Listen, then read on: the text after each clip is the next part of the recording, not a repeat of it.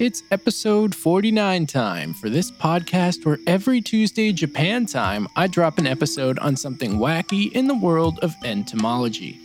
We had no listener submissions for this week, which means I got to choose. But there are polls on the Patreon where you yourself can vote on which insect you want to hear about, along with bonus episodes for an entirely separate series I'm writing and producing talking about cool news and discoveries in the world of entomology. If that sounds cool to you, or you just want to support the show, you can hop on over to the Insects for Fun Patreon page. Now, without further ado, let's get into today's episode. Cicada killers are large ground-dwelling wasps in the family Crabronidae, and most of them fall into one genus known as Sphexius. These wasps are found worldwide, as you can imagine, with 21 species in the Sphexius genus, but not all of them kill cicadas. That being said, the 4 found in the United States do. The most well-known species to people in the States would be the eastern cicada killer, scientifically known as Sphexius speciosus. And it got a lot of press when people had the Asian giant hornet scare.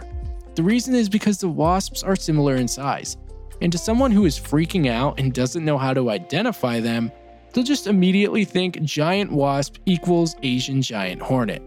I mean, let's be honest, if you saw a massive wasp flying around and had no background in entomology, you too would probably assume the worst and maybe even dial up your friends and or family for your last words. Now, fortunately for listeners of this podcast, I will be equipping you with the knowledge to save yourselves any such embarrassing moments. Cicada killers are large. They are all large, usually 2 inches in length, with black or maroon bodies with yellow stripes and reddish wings. They look scary for sure, but they actually want nothing to do with you. Pictures, as usual, will be available on the Instagram and Facebook page. But for the hundreds that prefer a verbal description, here we go. The main differences between a cicada killer and an Asian giant hornet are the body shape and coloration. Cicada killers have a black abdomen or some other color with broken or non-uniform bands of yellow. Asian giant hornets have many relatively even bands of black and orange/yellow. Also, the heads of Asian giant hornets are vastly different. Cicada killers have small heads and their eyes take up the majority of the headspace, while Asian giant hornets have big yellow or yellowy orange heads and their eyes are more centered. Also, most of the time, you will encounter a male cicada killer, which has no stinger at all and has a longer, more narrowed abdomen when compared to an Asian giant hornet. When in doubt, scream and shout. Kidding, just don't get super close and or swatted. The life cycle of a cicada killer begins when a female wasp mates with a male within his territory. She then begins building a nest for egg laying within soft and sandy soil, typically in full sun near trees to get easy food. The holes have to be big enough to fit a few cicadas inside, so they aren't small either. Once an adequate food supply is stored, she lays an egg on the body of a cicada, and then begins making a new side chamber to repeat the process. She will most likely make up to 15 chambers for eggs within a single hole. And as you can imagine, that's kind of a pain to anyone who cares about their lawn. A really cool fact about these wasps is that the females can choose the gender of the eggs they lay, which is something I've briefly mentioned in older episodes. The reason they do this is because it takes more females than males to create a sustainable population. And depending on the gender, more or less cicadas are required. For example, female eggs need at least 2 cicadas in the egg chamber, as opposed to male eggs which only need 1.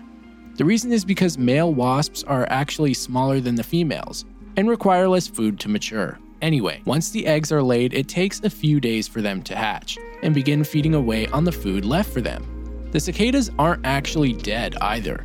They've simply been paralyzed, and this keeps them alive and still until the larvae can fully develop into a pupa. Some blogs online might tell you the adults feed on cicadas too, but this is actually not true. The adult wasps are pollinators and feed from flowers and on plant sap. Just like all wasps, cicada killers have complete metamorphosis.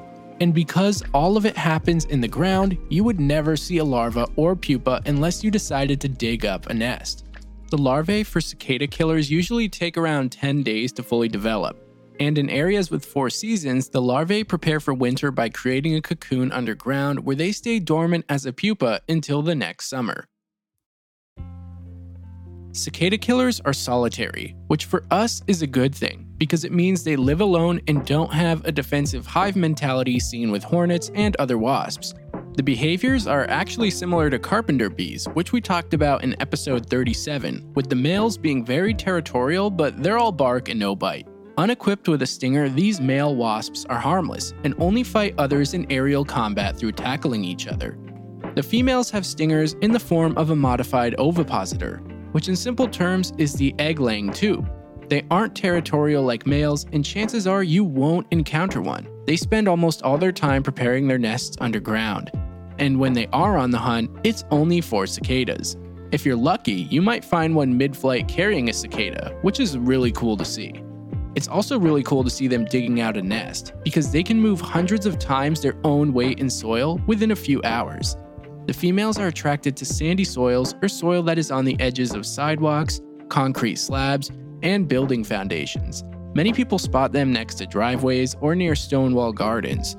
That being said, I have never encountered them in Vermont, and I had sandy soil in a portion of yard with plenty of cicadas around, so I'm not sure what the deal is. I even checked a map with their sightings and known locations, only to find that they avoid Vermont and Maine, but for some reason they're in New Hampshire. Maybe things will change with the ever-changing climate, but yeah, kind of strange. Before we move on, there is one more interesting behavior seen specifically in female wasps. Sometimes conditions aren't great for cicadas, and some areas might have less food available. In situations like these, female cicada killers actually go into dens made by other wasps and lay their eggs on those cicadas. Sometimes they'll even try to add an extra cicada to the nest before the other female returns, with some taking so long that they actually get caught and evicted. But in those situations, the eviction is just a matter of the intruder fleeing the scene. There isn't really a major fight or anything seriously consequential. Now, when it comes to what eats a cicada killer, it kind of feels more like what doesn't eat cicada killers. I mean, everything from mice to bears, bats to birds, frogs, salamanders, even other insects all snack on these large wasps. Birds will also go as far as to steal cicadas right out of their hands mid-flight, and the wasps don't do anything about it. In another twist of irony and cruel fate, a different wasp referred to as velvet ants, which we'll talk about in a future episode, actually stalk cicada killers and will lay eggs in their nest, with velvet ant larvae feeding on the larvae and pupae of cicada killers. This type of interaction is referred to as parasitization, which I talked about in the Just Bugs collaboration episode. The only defenses cicada killer wasps seem to have are their large and scary looking bodies, and a stinger. But again, these wasps are not aggressive and will rarely use it, which is how they get bullied by other animals so easily. But you wouldn't do that, right? This concludes today's episode, and as always, if you've enjoyed it and or are enjoying the podcast, it is super appreciated if you decide to rate it and leave a review if you can on whatever platform you listen. And of course, there is a Patreon that you can check out if you would like to support the show, which has exclusive benefits like bonus episodes, polls, and behind-the-scenes content. If you'd like to send a listener submission with something you want to learn more about, you can do so on the Instagram page or insectsfordummies@gmail.com. Thanks again for listening, and you'll hear from me again next week.